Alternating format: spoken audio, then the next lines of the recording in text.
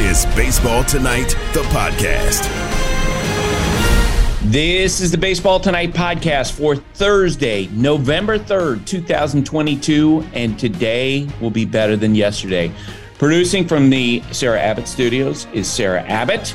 Taylor Schwenk is working from the Schwenk Studios in the foothills of Connecticut, and I'm Buster Olney working in Philadelphia. First off, good morning, guys. How are you each doing? Buster, we talked before the show. The wall is here. The grind is officially set in. I'm worn out. I was hoping for the Phillies to just wrap it on up. That's what we root for here. We don't root for teams. We root for short series. And Sarah, wearing a Phillies cap today because you're a 3-week lifelong Phillies fan. Yeah, yesterday was tough. That was a tough day for all the lifelong Phillies fans. And I'm sure for the actual lifelong Phillies fans, it was even tougher. So my heart goes out to them. I am wearing a Phillies hat because when I wore the Phillies hat, they won. So you got to mix up the mojo, I got to spice it up. So that loss yesterday, hand up, that was on me. I should have wore the Phillies hat. See, Sarah, along those lines, before yesterday's game, we meet with the managers before every game. And so we sat down with Rob Thompson, and Eduardo Perez, our colleague, looked over at him and said, hey, what was your conversation like with the barber? And he noticed that Rob got a haircut yesterday. And Eduardo said in the booth toward the end of the no-hitter, like if I'm, and he didn't say this on air, but he was like, if I'm Rob Thompson, I'm not getting my hair cut for anything after what happened in game 3. And Eduardo was laughing at himself with that. He wasn't criticizing Rob because he was like, boy, you got to keep it going, right? You got to roll through it when you have a good thing going. And they got no hits. So maybe we're going to walk in there today and Rob will have like hair taped to his head someplace trying to put it all back together, right? That was a bold move, Mr. Thompson, respectfully. That was a very bold move. Yeah, so it was a very unusual game last night. Of course, it's only the second no-hitter in World Series history, but I got to tell you, I was, watched the game and then did the post-game interviews, and we did the post-game show. And I sat up with Dan Shulman after the game, and I'm like, when I'm thinking about it from beginning to end, what I saw from one team's pitching staff against another team in a postseason game, that was the most dominant performance I've ever seen. Like, there wasn't a moment when you thought, wow, the Phillies almost got a hit there. It was incredible. Like, what we saw last night from the first inning to the ninth inning, I've never seen before. And I've covered no-hitters by David Wells and David Cohn and Jake Arrieta. I've never seen a team completely dominated in the way that the Phillies were last night. And this was just 24 hours after they put on this unbelievable show with the 5 home runs and 7 runs against the Astros. It was pretty incredible. It feels like I'm still processing it as we go in terms of how great Christian Javier was. All right. Early on, Aaron Nola of the Phillies was pitching just as well as Christian Javier, keeping the Astros off the board. There were runners on base when this happened, the top of the second. Vasquez running as the 2-2 is swung on and missed. Got him to go after a down-and-away curveball, and big back-to-back strikeouts for Nola as the Astros strand a couple. Yeah, Aaron Nola had his best velocity of the season and really of his entire career in that start last night. He was spinning the ball well. It was still 0-0, top of the 4th inning when this happened. First and second, 2 down, and now Aledmus Diaz hits a weak ground ball to short. Stott will charge and make the throw on the run. And the Astros will leave a couple of men on as Diaz is retired. That, of course, is the voice of Dan Shulman, who's the play-by-play man on ESPN Radio for this World Series. But as great as Nola was early in the game, as well as he was throwing, wasn't close to what Christian Javier was doing. Here was the bottom of the 4th. 2-2 the count with 2 down and the bases empty. And the pitch, a swing and a miss, a fastball up, and Christian Javier strikes out the side. Impressive stuff. We are at the end of 4, and there's no score in this game. And I must say, it wasn't like you were sitting there thinking, oh, my God, he's pitching a no-hitter. It was the feeling of, right now, the Phillies are not seeing the fastball at all. And we'll get into that when we speak with Jessica Mendoza about what separates Christian Javier's fastball from those of other pitchers. In the top of the 5th inning, the Astros broke through. And the first pitch to Alvarez hits him. He just hit him, drilled him with a 99-mile-an-hour fastball. And Alvarez, I don't know if it got him in the back or the side. He is heading down to first, but he is feeling it, and he is favoring it as the Astros take a 1-0 lead. Guys, I don't know if you could hear it on that radio call, but did you hear Alvarez shouting in pain as the ball hit him? Mm-hmm. And I was so struck. Dan was, concerned about his condition and his well-being because he didn't know where it hit him. And, is Alvarez okay? You could tell the Astros players were more concerned about taking the lead.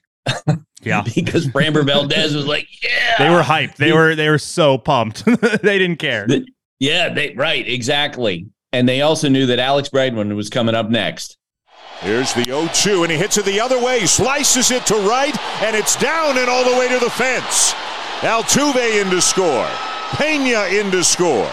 Alvarez stops at third. It's a 2-run double for Alex Bregman, and the Astros have a 3-0 lead. And they would extend that lead to 5-0. And then the story became Christian Javier and the Astros bullpen. Here was Javier in the bottom of the fifth. Here's the 1-2 again. And it's strike three called. A fastball at the knees. Stott didn't like it, but it looked like it was a strike. And that is 5 consecutive strikeouts for Christian Javier. It carried on into the sixth. 5-0 Astros in the bottom of the sixth. And the 3-2 is swung on and hit to short. Another ground ball. Pena up with it. And that is 6 hitless innings for Christian Javier. Could very well be, likely is, the end of his night. And what an outing he has had. Yeah, at that point, he had 97 pitches. And as he was coming off the mound and walking into the dugout, Martin Maldonado, Dusty Baker, and others greeted him. He was told that he was done for the night. I know on social media, there was a lot of conversation about, boy, he should have been left in to potentially pursue the no-hitter. There was no thought in the Astros clubhouse, in their dugout, that he was potentially going to finish that game. Dusty Baker went to his bullpen. Brian Abreu in the seventh. And again, the 2-2 and a swing and a miss. Got him with a slider. And Brian Abreu with an overpowering inning as he strikes out the Phillies in order here in the bottom of the seventh. Rafael Montero through the eighth. Gene Segura. And he swings, lines the ball to right field, but it'll carry out to Tucker, who makes the catch on that sinking line drive. And it's a 3-up, 3-down, bottom of the eighth. And Ryan Presley took over for the bottom of the ninth inning. And the pitch from Presley, a swing and a ground ball to third. Bregman has it, the throw to first, and that'll do it. The Astros even up the World Series with a 5-0 win tonight, and 4 of their pitchers combined to no-hit the Philadelphia Phillies as Presley finishes off what Christian Javier started. And we got a brand new World Series all tied up at 2. It was the first no-hitter in the World Series since Don Larson threw one in 1956, pitching for the Yankees against the Brooklyn Dodgers. And right afterward, I spoke with Christian Vasquez about what occurred. Christian, you're the first catcher in 66 years, the first since Yogi Berra to catch a no-hitter. What was that like? Special, special. I think the job we did, we played for this, and I think it's going to be special, and we're going to remember this game forever. Tell me what the ninth inning was like. Did you feel tension, a lot of anxiety? Well, we're facing a good team. It's a great lineup, and, we started this before the game, and, we execute every pitch. What about Christian Javier tonight? Special kid. I think the best fastball I ever see catching. You can call it any time you want, and you're going to be effective. That's the way he is, and, he's a very special kid. What separates his fastball? What makes it so difficult for hitters to hit? I think the vertical going up it's electric fastball, and I think it's going up. You're never going to see a fastball of him going down, and that's how he get money. All right, he had a no-hitter after 6 innings. When he came out of the game, what did you think about that?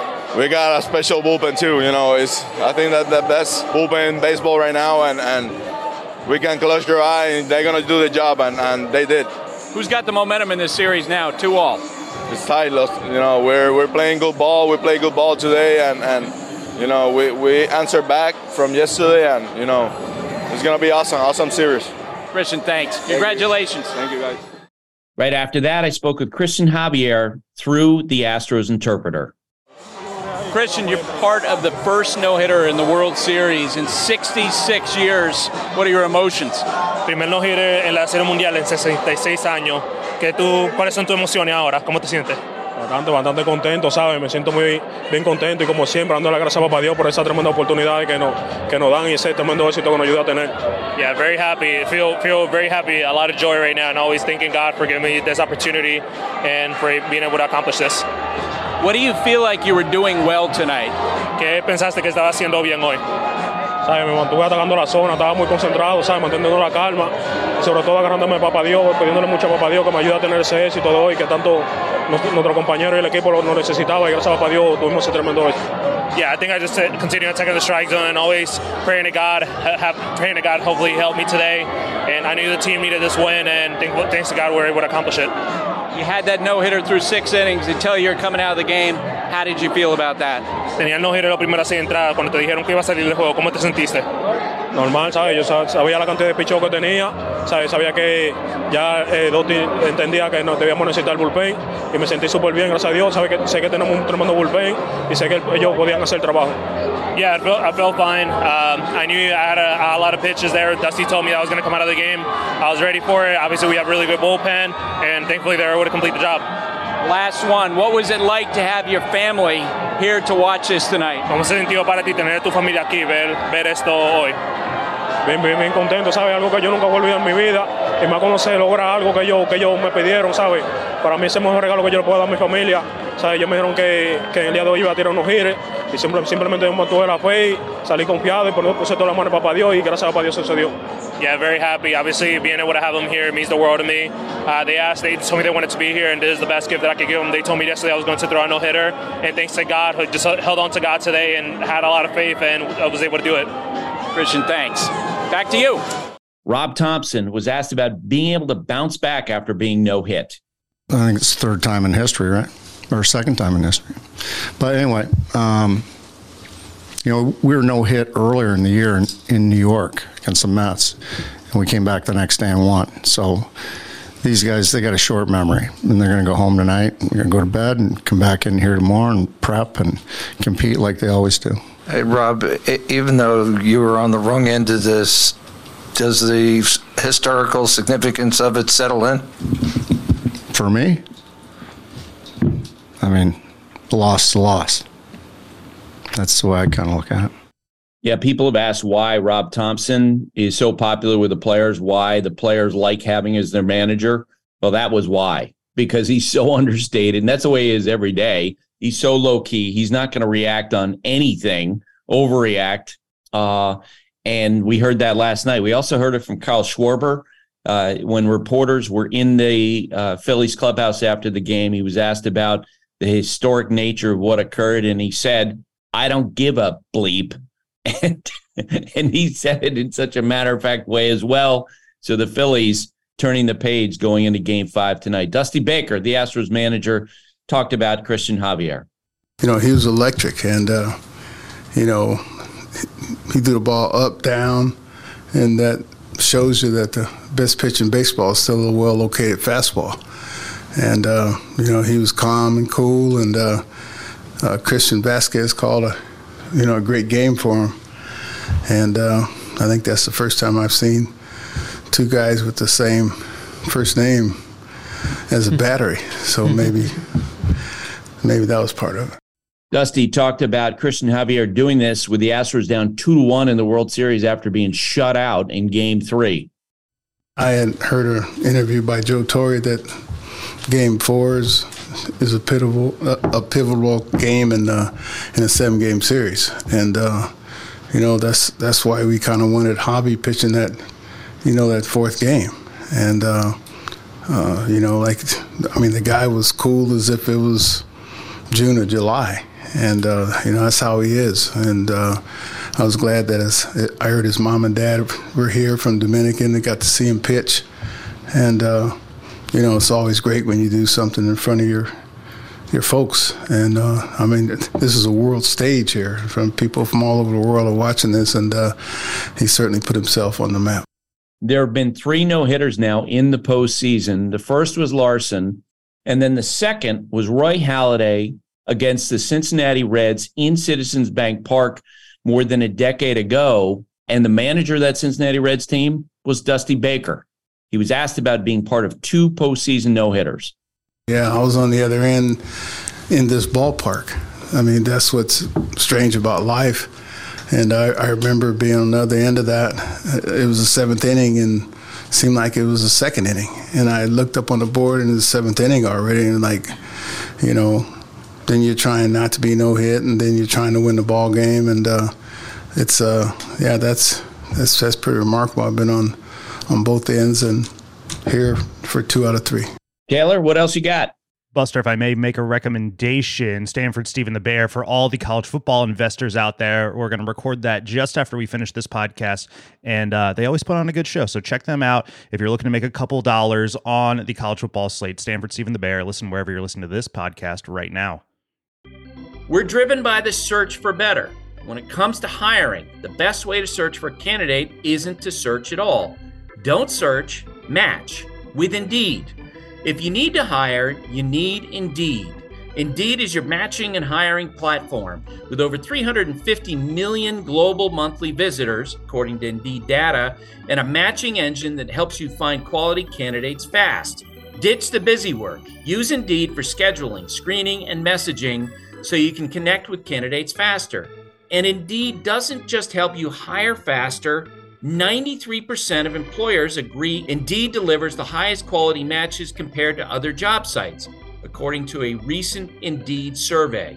Join more than 3.5 million businesses worldwide that use Indeed to hire great talent fast. And listeners of the show will get a $75 sponsored job credit to get your jobs more visibility at Indeed.com/Buster.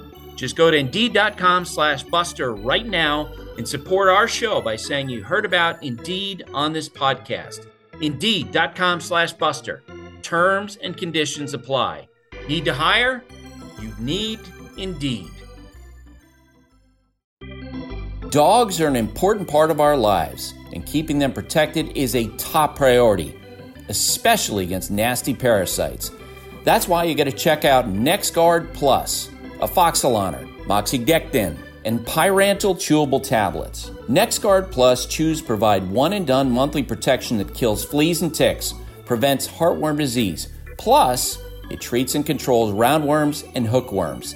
That's a whole lot of protection packed into a delicious beef-flavored soft chew designed to make monthly dosing easy and enjoyable. So the next time you're at the vet, ask about NexGard Plus chews. They're the one-and-done monthly parasite protection you want for your dog. Used with caution in dogs with a history of seizures or neurological disorders. Dogs should be tested for existing heartworm infection prior to starting preventive. Jumping into the numbers. This is Hembo Knows on Baseball Tonight. And Hembo is Paul Amikid. He's a researcher at ESPN, but anybody who listens to this podcast know that beyond that, he is a huge Phillies fan. And I got to say, Hembo, you probably have had this dramatic swing of emotions over the last 36 hours. It's been really, really bizarre. Game 3 in Philadelphia was practically unlike anything that I have ever seen. The way that the Phillies ambushed early in that game, like the obviously the high of emotion that the stadium had for all 9 innings, just comes to a screeching, crashing halt yesterday. As you can imagine, know so many people that went to the game, and they just felt like they wasted so much time and so much money. I guess if you take any consolation in a loss, it's that you saw something historic. But keep in mind, Buster, this was a Phillies team for which opposing starters had a 10.62 ERA against in Citizens Bank Park entering yesterday. And so the idea here is that the Phillies have obviously had a great game plan to chase these starting pitchers, and obviously nothing could have been further from the truth yesterday. I was stunned. I was absolutely stunned that they didn't hit. Obviously, it affected me deeply emotionally, but more objectively, it was so bizarre that, the day before, teeing off on all these Lance McCullers breaking balls, obviously Christian Javier comes in with the precise game plan to a sort of a Phillies lineup that had really slowed down their bats the game before. It worked to perfection. Sometimes you just got to tip your cap and call someone your daddy. All right, take off your Phillies cap for us for a moment, okay? And go pure analyst. I landed on this late last night after processing it and thinking about what we just saw. I do think there's a big difference between one pitcher throwing a no-hitter and having combined no-hitter. But from innings 1 through 9, especially with what we saw in Game 3, as dominant, more dominant than any pitching performance for a team that I've ever seen. What about you? I agree with that wholeheartedly, especially when you consider the context, when you consider the stakes, and you consider the fact that this team was down 2-1 in the freaking World Series. This game was not played on April the 29th. The Phillies at no point yesterday made any noise whatsoever. The hardest hit ball was a sort of a Gene Segura line drive in the 8th inning that ended that inning. There was nothing else that was remotely close. I think there were a total of 4 hard hit balls in the game, a couple lazy fly balls, a ground ball, and then that Segura line out. Obviously, if the Astros had like 20 or 22 strikeouts, it would have been one thing. But to keep the ball off the barrel like that for 9 innings against this Phillies lineup, which has been just so good, was stunning. I think when you give the context of the World Series, it was about as dominant an effort as I have ever seen with my own 2 eyes. All right. If I remember correctly, you had the Phillies in 5 coming into the World Series? Okay, so that's not going to happen. Your prediction has been blown out faster than mine, although I hope that you go back and burn the tapes of my interviews here in Philadelphia yesterday morning where I talked about the Phillies' momentum and how that'll be difficult to overcome. Tell me how you're feeling going forward in this series. Reasonably well, to be totally honest with you. I think Game 5 in Philadelphia is going to be raucous tonight. I'm going to be there. It's going to be amazing. I have a hard time putting the Phillies at a disadvantage no matter what, so long as they're playing in their home ballpark. And even though Zach Wheeler did not look good in Game 2, Zach Wheeler has been an outstanding pitcher this postseason, an outstanding pitcher this year and last in totality. One of the very best in the sport. He is pitching on extra rest. We know the numbers when he pitches on extra rest are extraordinary. He'll get the ball in Game 6. So look, I'm reasonably confident that we'll at minimum get to a 7th game, in which case anything could happen. But I think the Phillies have an awfully good chance in Game 5 because they're playing at home, where we know that's made a huge difference for them historically. And then they have the best starting pitcher in the series getting the ball on extra rest in Game 6. For my money, for a team that won 87 games that has no business being here, in all candor, that's about as much as you could ask for. All right. What did the Phillies do against Justin Verlander in Game 1? I'm going to take you inside the film room here and lay out the exact game plan they're going to employ tonight based upon that kind of success, Buster. So Justin Verlander allowed 6 hits in that game. All 6 hits. All 6 were thrown glove side. That's inner half to lefties. That's outer half to righties. In total, he's allowed 19 hits in 3 postseason starts. Buster, 15 of those 19 have been thrown to his glove side. So it's pretty simple. Verlander is not commanding that half of the plate right now, and the Phillies took advantage. They split the plate in half. And I expect they'll employ that exact same game plan against him tonight, based upon the fact that it wasn't a blip. It's been the entire postseason. He has had a very difficult time commanding his pitches glove side. I think if you watch the tape, I'll send it to you after our interview, you'll see that's the case, and I think that's a massive factor in tonight's game against Justin Verlander. To me, the big question about tonight's game and Verlander's performance, like specifically within the at-bats, is whether or not they get to his high fastball. Like fastball's in the upper third of the zone, because I agree with you. I think that's what he's going to do. I mentioned, the other day that there had been discussion after Verlander's last start about why they went away from attacking with a fastball as they did first time through the order and went more off speed in the second time through the order. Does that make sense? It makes a lot of sense. And based upon what we saw in Game 3, in which they teed off of on Lance McCullers' soft stuff, and based upon what we saw in Game 4, in which they had no prayer to square up Christian Javier's fastball. The Phillies fouled off 27 of his fastballs. They couldn't square up anything. And I absolutely agree with you. If Justin Verlander has his wits about him, he will live with that fastball early in this game, establish it, and make the Phillies prove that they can square that up based upon what we saw from Lance McCullers in Game 3. And I also think from a more big picture perspective here, Buster, Justin Verlander has made some enormous World Series starts in his career. At what point is he going to give us a signature moment? Like, not to be crass, but Justin Verlander has not yet won a game in the World Series. He's 0-6. He's made 8 starts in the World Series, and in none of them, in 0 of those 8, Buster, he has walked off the mound in which his team had the lead. There are 54 pitchers that have started more than 5 World Series games. He's the only one with an ERA north of 6. Justin Verlander has objectively been awful in a representative sample size in the World Series. Those are the facts. So we'll see if he sort of flips that around tonight. But my expectation is that Dusty Baker will have a shorter leash on him than he had in game one. And that's in large part because that Astros bullpen right now is absolutely terrifying. Well, and that's I do wonder if the conversation going in will be, look, Justin, you've made a career of throwing into the 7th, 8th, and 9th inning, of throwing complete games. Just throw your best pitch, your fastball at the top of the zone for as long as you can, and maybe that's 3 1/3, maybe it's 4, maybe it's 4 1/3, because we have this unbelievable group of relievers behind you who are, generally speaking, pretty rested, and they've been pretty great. Also, the Astros bullpen right now has allowed 4 earned runs in 47 innings this postseason. Their bullpen has been unbelievable. What Dusty Baker should do tonight in Game 5 is pretend that Justin Verlander is actually Clayton Kershaw, right? We know Clayton Kershaw has had a very difficult time sustaining success in postseason starts. What he should do is, look, you're responsible for the order 2 times through. Live with that fastball. You know you can live above the barrel on that pitch. The Phillies struggled mightily with it yesterday, and then hand the ball to this ridiculous bullpen. Get me through the order twice. But after that, I could see Justin Verlander running into problems, and I could see Dusty Baker making that mistake. Look, if we're to be totally honest, Dusty Baker has mismanaged his bullpen in this series to some degree and has a history of doing that. I'm fascinated to see what the length of Justin Verlander's leash. I think he got to pitch too long in Game 1. I think Lance McCullers got to pitch too long in Game 3. We'll see what Dusty Baker does tonight. All right. Well, I do not want to see in the evening news being the guy who was grabbed by security as you ran across the field, overtaken by your Philly Phantom tonight, Hembo. Please just do me that one favor, okay? Buster, that's not going to be me.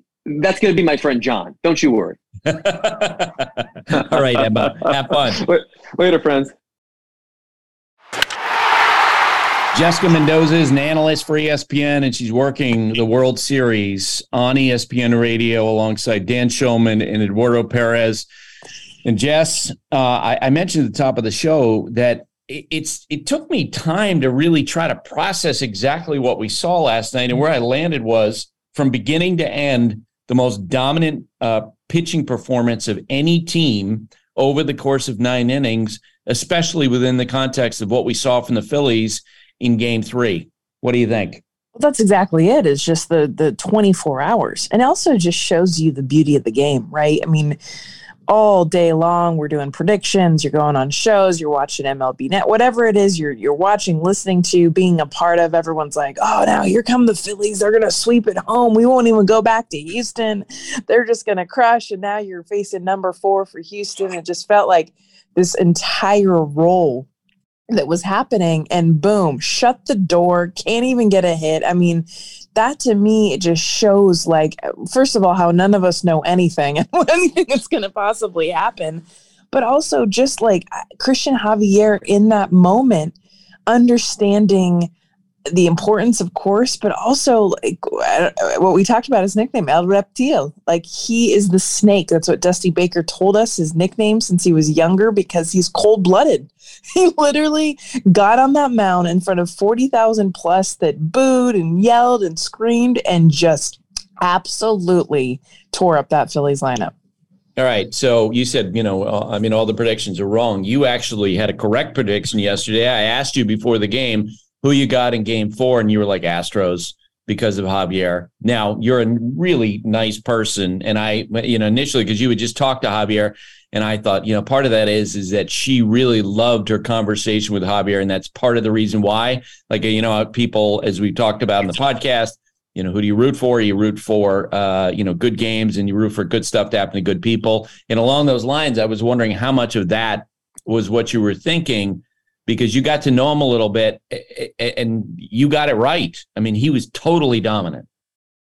What helped me get an understanding of how he was going to perform was obvious. I mean, you look at how he finished the last month and a half, of course, and the numbers. Went back, watched a couple starts. When I saw how well that elevated fastball, they called it like an invisiball. It's 92, 93 miles an hour, which when you see the swing and miss, into some really great teams, on a pitch that's 92, 93 and elevated, you understand that that's high spin. You understand that that ball has got some serious late movement. And when you look at this Phillies lineup, that's exactly the recipe. It's the same with the Astros, too. If you can consistently get that fastball at the top of the zone, have that spin, that swing and miss type spin, you're going to have success. It's when you miss 3 inches below that, and that's when the Phillies are absolutely going to tear you up.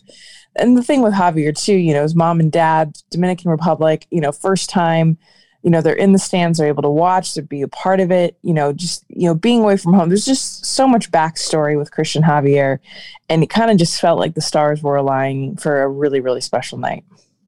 And I'm curious about, I want to talk about his fastball and what separates it. And I got some great texts from some big league managers about that last night. But it was very interesting, Jess. I was watching him, closely as you were, and he was so implacid, like he was so calm on the mound. And the only time that you sort of saw him break from character, so to speak, was when he would look over at the Astros dugout. And I don't know this for sure because they didn't have a chance to check it last night, but I'm pretty sure he's looking at Framber Valdez sitting in that up the top of the stairs at the end of the visitors' dugout, almost like he was connecting with his friend. I mean, you were there, and it feels like that Framber Valdez and Christian Javier are like the odd couple in terms of personality. As when Framber Valdez threw great in game 2, I was waiting to talk to him with Marley Rivera, and Jose Altuve was watching him do an interview, and he just started laughing, and I was like, "What's up?" And he goes, he says everything that pops into his head. He just spews out every thought that he has talking about Framber, and Christian Javier is like the complete opposite personality. No, exactly. No, and that's exactly it. It's like that couple. It's like Alex Bregman and Aaron Nola being roommates in college. Like you couldn't find two different personalities. And when you're around Framber Valdez, and I was yesterday talking to him about Christian Javier, I mean, he's that prankster. He's the one that keeps it light. He's, roaming around. And Julia Morales, who's been a reporter for the Houston Astros, was telling me throughout the entire season, Framber just took Christian under his wing, and not just this season, but since they've been, they've come up together, and he's like that guy. In fact, before the no-hitter that he threw, with the 7 no-hit innings he threw back in June, it was Framber that had told him, hey, you need to keep your elbow up, really get behind the baseball. He was like coaching him up and took all the credit after the no-hitter and was like, yeah, that's my boy. That's my boy. It's like a son, but it's so important. In between Framber, Christian Javier, Jose Urquidy, and Luis Garcia, the four of them are always together. And it's like a family, especially because a lot of them don't have their family with them. So about his fastball, I texted, these managers during the course of the game and just asked, why is it that hitters struggle with the fastball? Because when you look at his average velocity, 93.9 miles per hour during the regular season, that number is fairly pedestrian, ranks 30th out of 72 pitchers with at least 140 innings. But what these managers are saying is that he has an unusual arm slot, because he's not sidearm, but he's not over the top either. He's kind of in between. And the way that he turns his body, setting up on the first base side of the rubber, right-handed pitcher, he turns his body, and as he starts his delivery, he's in a slow tempo. And they say that once he extends his arm from that point forward, he has a short angle of release, and it speeds up dramatically. So from the hitter's perspective, first off, it's tough to see the ball because he's throwing crossfire, turning his back to the hitter a little bit. And then his arm speeds through his delivery in a way that hitters are not expecting. And it's clear from the reaction. You know this better than I do because you hit and I didn't. It is something where they are trying to catch up and they just don't. No, that's exactly what it is. And we see that with, it makes me so happy too. When it's 92 Buster and you're late, that tells you there's deception in the delivery, exactly what you're talking about, the release point and high spin, because the spin gives you that deception as well, because instead of it, losing plane and basically natural gravity doing what it's supposed to do, meeting your bat path where you think it's going to meet, it stays and holds that plane. And between those two things, 92 looks like 102 by the reaction of the hitters and how they swing. Yeah, it was impressive to see for sure. And as the game was going along, and we're all processing what he's doing, Dan Shulman started talking about the question of whether or not at some point, Dusty Baker probably needed to start thinking about whether or not he might potentially start him in Game 7. And there's going to be a lot of conversation about this in the next 72 hours. Based on what we've seen in Games 3 and 4, Lance McCullers gets pounded by the Phillies, 5 homers allowed, and then Javier throws 6 no-hit innings. Who are you starting in Game 7, Jess? Why are you even asking the question? Like, I feel like that was decided in like the second inning. Like, I mean, it's you'd have to be. I would be pulled if I was an Astros fan, honestly, a baseball fan. Like you run Lance McCullers Jr. back out there again. Come on, like, and I get it. Like all the talk about pitch tipping, nothing to do with that. Everything to do with the stuff wasn't there. You end up an understanding of how he's going to throw, unless he changes his entire game plan, especially against left-handed batters. I'm talking about McCullers Jr. And even then, Christian Javier is a better pitcher right now. Like, he's not their number 4 starter. I mean, I would put him, number 2? You know, I mean, he's ahead of Justin Verlander for me. I mean, the way that he is throwing right now, and again, I'll say it, that I love the El Reptil. Like, that is something we see it with Ranger Suarez on the flip side. The ability to stay low heartbeat just totally doesn't matter in this environment, on this stage, in this point in the season. Like, he's your dude. Did you have any problem with Dusty Baker taking Javier with a no-hitter in progress after 6 innings? No, not at all. I would have the inning before. We had the discussion, and I'm just like, really? Like, and I get it. Like, you're thinking about Game 7. Dan was on the other side. Like, you know, you got this great bullpen. Take him out now. But at that point, I think it was at 67 pitches, like heading into the 5th inning. And I'm like, oh my gosh, like, I had like Blake Snell, like flashbacks all over again. Like, a dude is dealing and you want to take him out to think about later. Like, there's no way. Now, as he started to get into the 90 pitch range, you understand how little he's thrown, and not even thinking about Game 7, but more importantly, knowing the dudes that you had to hand it over. And listening to Christian Javier, you talked to him after the game, but listening to him, you know, Prescott, everything after the game, he knew that after that inning, he was done. And I think having that understanding and knowing what was behind him, as you saw the 3 dudes that came after him, they had it in the bag. Yeah, they absolutely.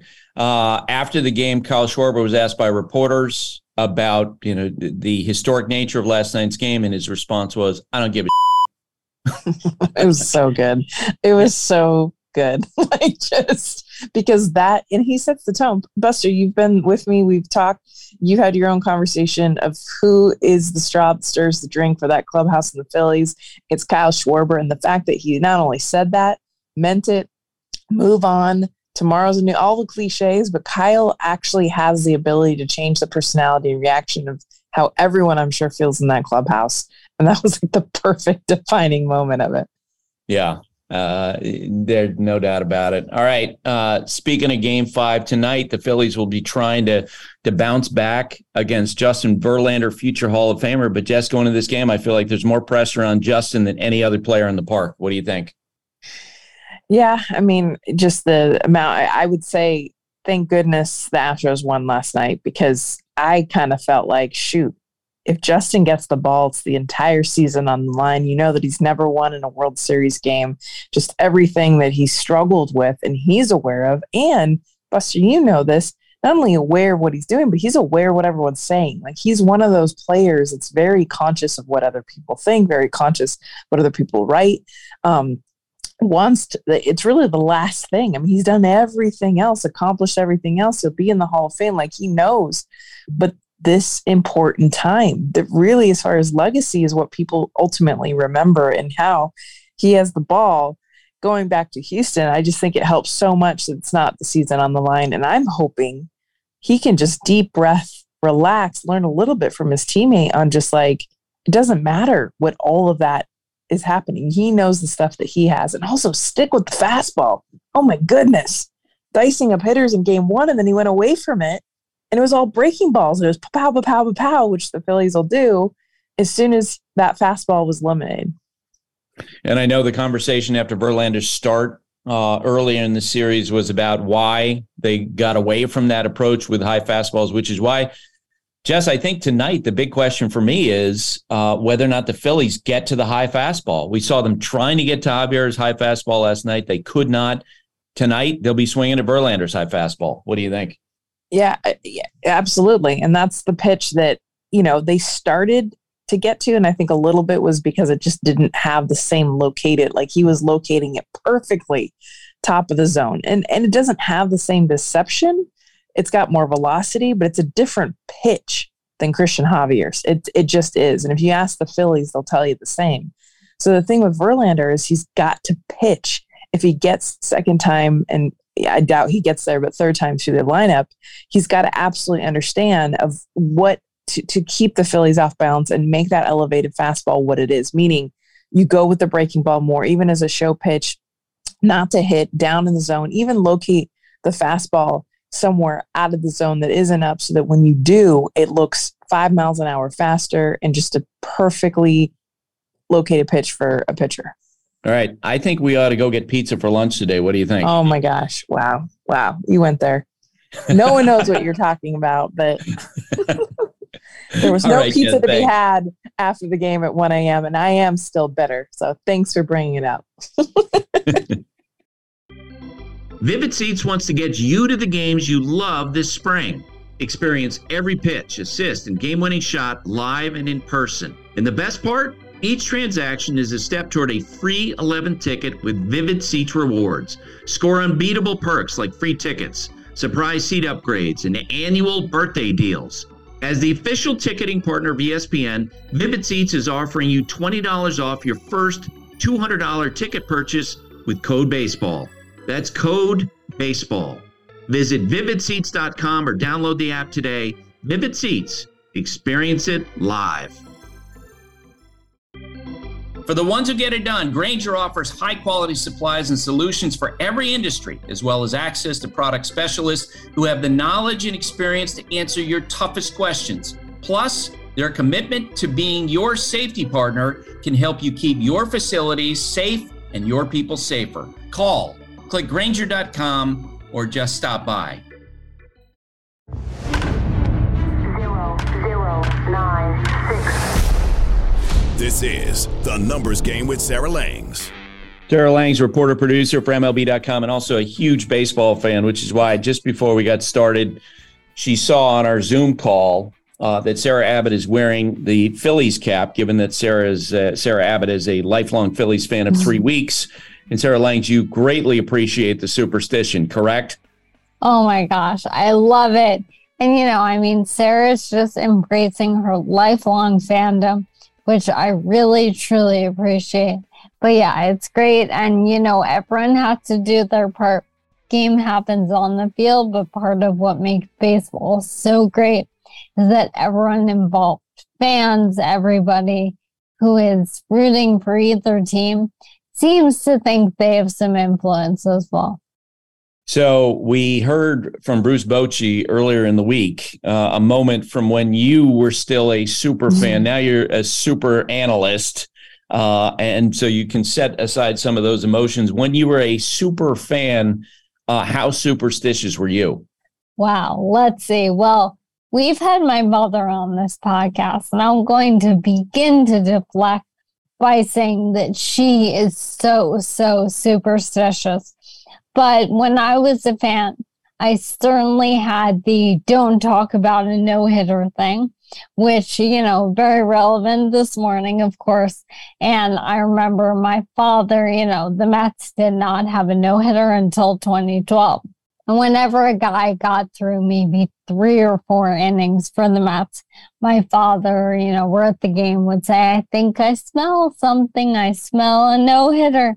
And I'd be like, don't say it. So I certainly had that. But now here I am sending tweets and notes and prepping and everything for a no-hitter when it was in the 6th inning. So I promise I am past that now. For the record, for all the people who are saying, if you mention a no-hitter, you'll ruin it, you'll jinx it. I think Dan Schulman mentioned the no-hitter about 60 times in the last 3 innings. So let's put that on record for sure. All right, let's play the numbers game. Number 3. Number 3 is 2. So we're talking about this no-hitter. Now it's the next day. Nobody can be mad, except maybe Phillies fans, but we'll get there. So The 2 is for Christian Javier and Ryan Presley. So Javier started the game. Presley finished it. This was not the first time that the 2 of them had been involved in a combined no-hitter this year. Of course, they had the combo in New York at Yankee Stadium. That one had a slightly different cast, but Javier started and Presley finished it. So this was the 19th combined no-hitter in MLB history. Before Wednesday, the 18 combined no-hitters had involved 62 distinct pitchers. And then in one game, the 2 of them became the first pitchers to be part of 2 combined no-hitters in a career, let alone in a season. And they did it by starting and finishing the same 2 no-hitters. I mean, it's just incredible. Number 2. Number 2 is, it might be 2 again. Sorry, everyone. I feel like I'm not supposed to do that. But you know what? Day after a no-hitter, we're going to go with it. So this was the second time the Phillies were no-hit this year. On April 29, they faced the Mets, and 5 New York pitchers combined to keep the Phillies hitless. The starting pitcher in that game was Aaron Nola, who also started last night. So he became the 3rd pitcher to start multiple games in the season where his team was no hit in a single season, joining Zach Plesac last year, who had 3 such games, and Jim Perry in 1973, who had 2. And the amazing thing is, we've talked about Mandy Bell on this podcast. People know she covers the Guardians, and she is one of my absolute best friends.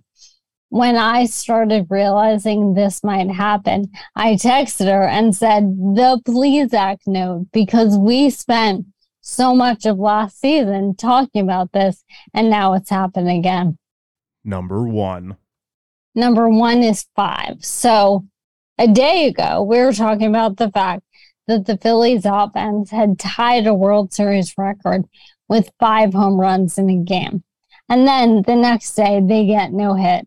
I had a friend text me, baseball, man, and it really feels like one of those moments. This is one of those things that can only happen here, and it's such a crazy sport. This was the first time in MLB history that a team hit at least 5 home runs in a regular season or postseason game, and then was no hit in the next game. So we've never seen that combo of highs to lows in any back-to-back games.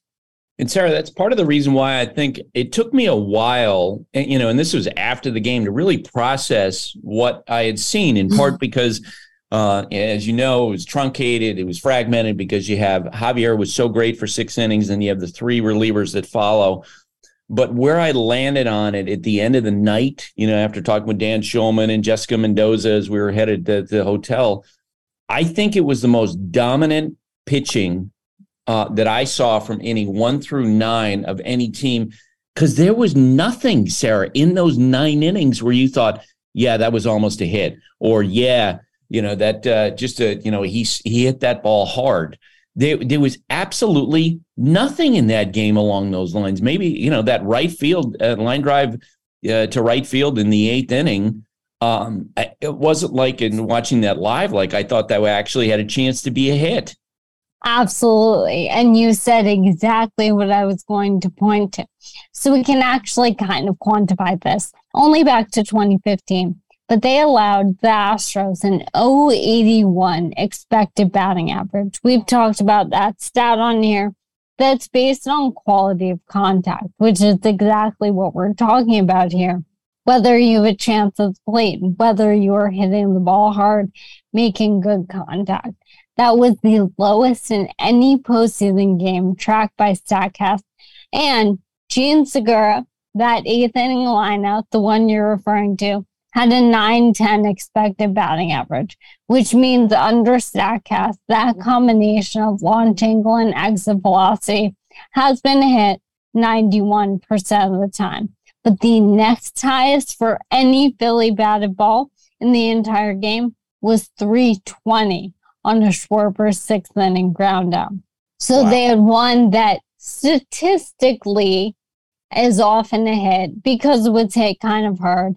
But again, in the moment, the way you saw it, it didn't feel like that. But other than that, their best chance was 32%. So it's amazing we can prove that now. You know, if this was 10 years ago, we just say, yeah, 100%, you're right, which you are. But now I can kind of prove it for you too. Yeah, so the 081 expecting batting average that you mentioned, that is in the postseason. What's the lowest, or I'm not sure because I'm ambushing you with this, what's the lowest in a regular season game? So in the regular season, we have an 024 by Royals pitching on April 30th, 2015. I pulled up the box score. It was a game between the Royals and the Tigers. Danny Duffy started for the Royals, followed by Jason Frazier and Brandon Finnegan. He had 7 strikeouts. My guess is there wasn't a whole lot of contact. Obviously, I'm just eyeballing the game really quickly. But there are a handful of games with slightly lower numbers than that 081. But again, there's so much variance in the regular season. That's why it's stuck with postseason. But even still, that 081 is among the, let's say, 35 or so lowest in any overall game tracked by StatCast. Wow. And that sets up the question, Sarah. I'm going to put you in Dusty Baker's shoes for a potential Game 7. Who you starting, Lance McCullers or Christian Javier on short rest? Oh, my gosh. I mean, I feel like it has to be Javier on short rest. Everything we talked about with pitch selection by McCullers and everything that happened on the mound. And, I mean, it's hard to look at what they each did the last 2 days. I would go with Javier. Yeah. Imagine if you're Dusty Baker and you lose the World Series in 7 games and you're, sitting back and, he loves to fish, fishing and having to mull over. I passed up a guy who just threw 6 no-hit innings and the other team had no chance. Baker's managed a long time. So is Buck Showalter, 21 years in the big leagues. Here's what he had to say about you. Oh, my gosh. Star in the making. When I first saw her, she was kind of sitting there, kind of quiet and very respectful of the people in the room. This is way back, Buster. This is back when Baseball Tonight and Baseball Today, and back when we actually talked about baseball and didn't see who could yell the loudest and argue the most. Don't get me going. So every once in a while she'd just kind of chirp up and she'd say something. Everybody, the room would kind of stop. It was like E.F. Hutton and said, "That was pretty good. Did she just say that?" She had guts. She wasn't going to let anybody get in the way of her love of the game and bringing what she could bring. She had nuggets back when nuggets were impossible to find. She would come up with something and Carl would look smart and we'd all look around and say, "Oh, you got that from Sarah." And she was like a sponge for information, and she always remembered everything. Her name, let's put it this way, I noticed her a lot more than she thought I did. She was, she didn't have to impress you about how smart she was, but she was. But the things you could tell was she loved the game. She loved contributing to it. And I got to tell you, the game's better having her in it, Buster. She's sharp, but she's also understands the human element, and that's a great combination. All right, Sarah. So what was it like to watch a game with Buck Showalter? Oh, my goodness. I mean, that's so very kind. Thank you so much. And thank you to him just for all of these words. I mean, just really, really incredible. We all know, I mean, I feel like with Buck, I always think of Tim and how I feel like when we would do those Baseball Tonight shows, Tim always had to step out and go chat with Buck about something. At some point, he seems to always need to, just have those conversations with him. So I always really associate Tim and Buck, and I love that about baseball. All right, Sarah. It's a travel day. It's crazy tomorrow, but we'll be talking to you. Sounds great. Can't wait. Before Game 4 of the World Series, Baseball Commissioner Rob Manfred sat down with Dan Shulman, myself, and had a conversation. Give a listen. Let's start right there. As Kevin said, if this is last year's format, the Philadelphia Phillies aren't even in the playoffs, and what a wonderful scene it was here last night. Your thoughts just on what you saw last night here in this city? Well, the ballpark last night here was as electric as I've ever seen anywhere, and I've been in a lot of ballparks. It was just a great scene. The city of Philadelphia has been absolutely phenomenal in terms of their support of the Phillies. And exciting. I mean, it was really, really exciting here. How are you feeling about the format? As you know, you get Dodger fans, Braves fans, Mets fans unhappy with the way this played out this year. So here's how I think about the format. We had in September weekend attendance that we have not seen since 2014. So what's that about? That's just more cities in the hunt. I mean, you know how great September baseball is, and we just had more of it, which is a huge positive.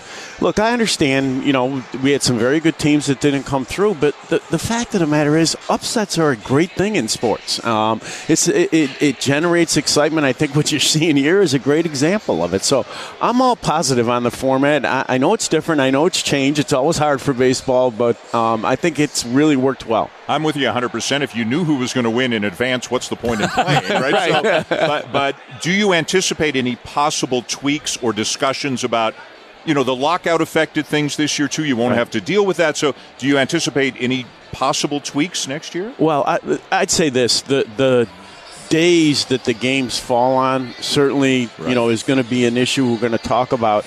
We originally wanted the 3-game series to fall Tuesday, Wednesday, Thursday. We were pushed into the weekend because of the lockout. I have to tell you, we may talk about keeping that weekend. That weekend was pretty darn good. I went to 4 games in 2 days. The buzz surrounding that weekend was really great for us, so we'll be talking about that. And look, I mean, it wouldn't be baseball if we didn't have conversation about whether it needed to be tweaked, right? And I do think the issue you raised before, some very good teams sat idle. Teams never like sitting idle in that first round, and it's something we're going to have to think about. So the question, I think, is always in these situations, what's the working relationship between Major League Baseball and the Player Association? If you talk about tweaks going forward, where do you feel like that stands now? Well, I think we made a huge process improvement in that regard. I mean, to have a joint committee that deals with potential rule changes within one calendar year is a major, major improvement for us. In terms of the relationship, look, I met with some small, some larger groups of players on every single team this year. I think a good, better relationship, it always begins with communication. I learned a lot. I understand better, I think, some of their concerns, and I think it'll lead to a more positive dialogue over time. Can you give me an example of a conversation you had with a player that stuck with you, something you learned? Yeah, I think that the way players think about rule changes, this was not one individual person. I mean, it came through a series of meetings, and how unnerving the change can be from a player's perspective in terms of how he's going to perform and what the impact's going to be on his earnings. And I think it's something that having a better understanding of it is important in terms of trying to continue to produce change in a way that is acceptable to the players. There are always things on your plate. Looking forward, you've got rule changes coming in next year. People always ask you about expansion or relocation, things like that. I'm sure you've talked about that a lot. But what are the things that we haven't touched on that are kind of on your radar over the next 6 to 12 months? Look, I think the biggest thing for our game right now is reach. Because of the changes in the media environment, we're not in as many homes as we should be. People cut the cord. They don't have their RSNs. They may not have access to baseball. And I think our number one priority is getting into more homes, providing people who are outside the traditional bundle with a way that they can watch baseball. As you unroll these and present these new rules for 2023, what's the process for that going to be? Yeah, we have a pretty good process internally that we've been working on. The competition committee is chaired by John Stanton of the Mariners. He has shown real leadership in this area in terms of pushing the agenda forward. I think that you will see a set of discussions throughout next year about potential changes. I will say this, we have an awful lot coming next year. It took us a long time to get there, and I am of the view that there is something to be said, maybe not outcome determinative, but something to be said for let's digest all that we're doing next year and find out exactly where we are before we start talking about more change. And with this committee that has both management and players on it, do you anticipate kind of a constant dialogue from that inner circle committee over the course of next season? I do, and I've said this to players and particularly the players involved. I hope that committee becomes a place where players and club people bring ideas that they talk about. I really, really hope it's not always a committee where, we're looking to change X, Y, or Z and the players are reacting to it. I want it to be a process where everybody is bringing their ideas about how we can make the game better to the table. Among the rule changes, what's one that, in your mind, is really going to help the product, the game of baseball? Look, I think the pitch clock is the biggest of the three that we have coming. I've seen games in minor league baseball. I'm sure you probably have as well. I think it really does alter the pace of the game in terms of making the game more entertaining. I recognize, however, and another thing you learn from talking to players, it's different at the big leagues. And, I have a ton of faith in our umpires in terms of enforcing the pitch clock in a way that gives recognition to the fact that, as I heard over and over again this summer, it's different in the big leagues. And last thing, whoever wins the World Series here, we will not have a repeat champion. It's been years and years and years since there has been a repeat champion. How important is it to you that, whether you want to call it competitive balance or just, lots of different teams getting a chance to compete for the championship? Look, we sell competition. That's what you sell at the end of the day. And fans and markets have to believe they have a realistic opportunity to win. I think in terms of our economic priorities, making sure that fans feel like their teams have a chance to win is always number one on our list. I think the only thing we can all agree on is the Philly Fanatic is the best mascot. It is a great mascot. He deserves a seat at the table with this committee. Yeah, right? That's right. A big seat, far away from everybody else. He does make the product more entertaining. He really we can does. agree on he that. Really okay? does. Thank you for doing this. It's we appreciate it. Enjoy the rest of the series. Nice to appreciate it. You too. Bleacher Tweets. Alrighty, Buster. Bleacher Tweets for Thursday. Bleacher Tweets are brought to you by Dr. Pepper. It ain't college football season without the delicious taste of an ice-cold Dr. Pepper, the one fans deserve. I'm going to throw you a curveball here, Buster. Our friend Alden Gonzalez was tweeting yesterday, should he go to Pat's or Geno's? He was standing out in between them. I suggested, and I've done this before, you get in line, you get one, and you eat it while you're in line for the other one. And I'm just curious, did you have a cheesesteak during your time in Philly? Are you a cheesesteak guy? I'm curious. I do like cheesesteak. I have not gone and gotten to get a cheesesteak while we've been here. Eduardo Perez offered up cheesesteaks from the visiting clubhouse. He knows the attendant there for all of us in the booth, and I passed on it. Okay. I'm just trying to keep, the training regimen going through the World Series, because you get to this time and you are totally gassed. Oh, and yeah. So, the idea of putting a massive lump into my stomach, an hour before a broadcast, not ideal. You're a smart guy, Buster. Let's go to the tweets. But I was bitter that everyone else around me was eating those wonderful cheesesteaks. You're watching. I mean, you did it. It was the right move in the long run, but I feel your pain, man. Feel your pain. Yeah. Let's do the tweets here. Michael Preston at McP1979 writes in, please tell me you don't believe a combined no-hitter should be celebrated like a proper no-hitter. One starter and 3 fresh relievers don't add up to one pitcher throwing all 9, does it? It is apples and oranges. There's no question. It's not the same. But I think when you evaluate that question that I mentioned to Sarah, and I'm so glad she put numbers behind it, from innings 1 through 9, as impressive I've seen from any team's pitching staff against especially this particular Phillies lineup in this moment.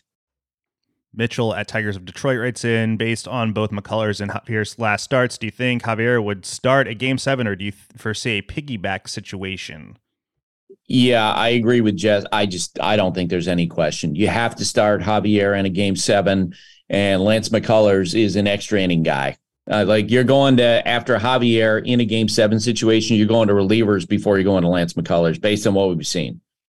Last one for today. PK Steinberg writes in, any known updates on what Harper's plan is for the offseason for that elbow he's routinely bashing against teammates after home runs are hit? He's going to get surgery, right?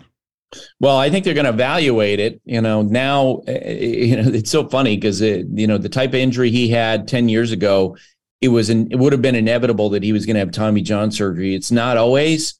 I'm sure the Phillies right now aren't even asking him how he's feeling with the elbow because they don't want to know. I don't think Bryce Harper would tell them exactly what he's feeling. I think in the offseason, they probably will have a conversation and evaluate and see where they go. Because at some point, with the type of injury that he has, unless he can heal on his own, he's going to have surgery. Yeah, I know that he got hurt and it was like, oh, he might be out for the year. And it's like, oh, he just can't really throw the ball.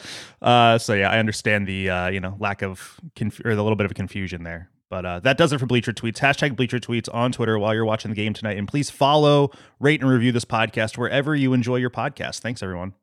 All right, that's it for today. My thanks to Jess, Sarah, Hembo, Sarah, and Taylor. Have a great day, everybody. Thanks for listening. Stay safe. And remember, hate and inequality based on skin color is something that we need to fight against every single day.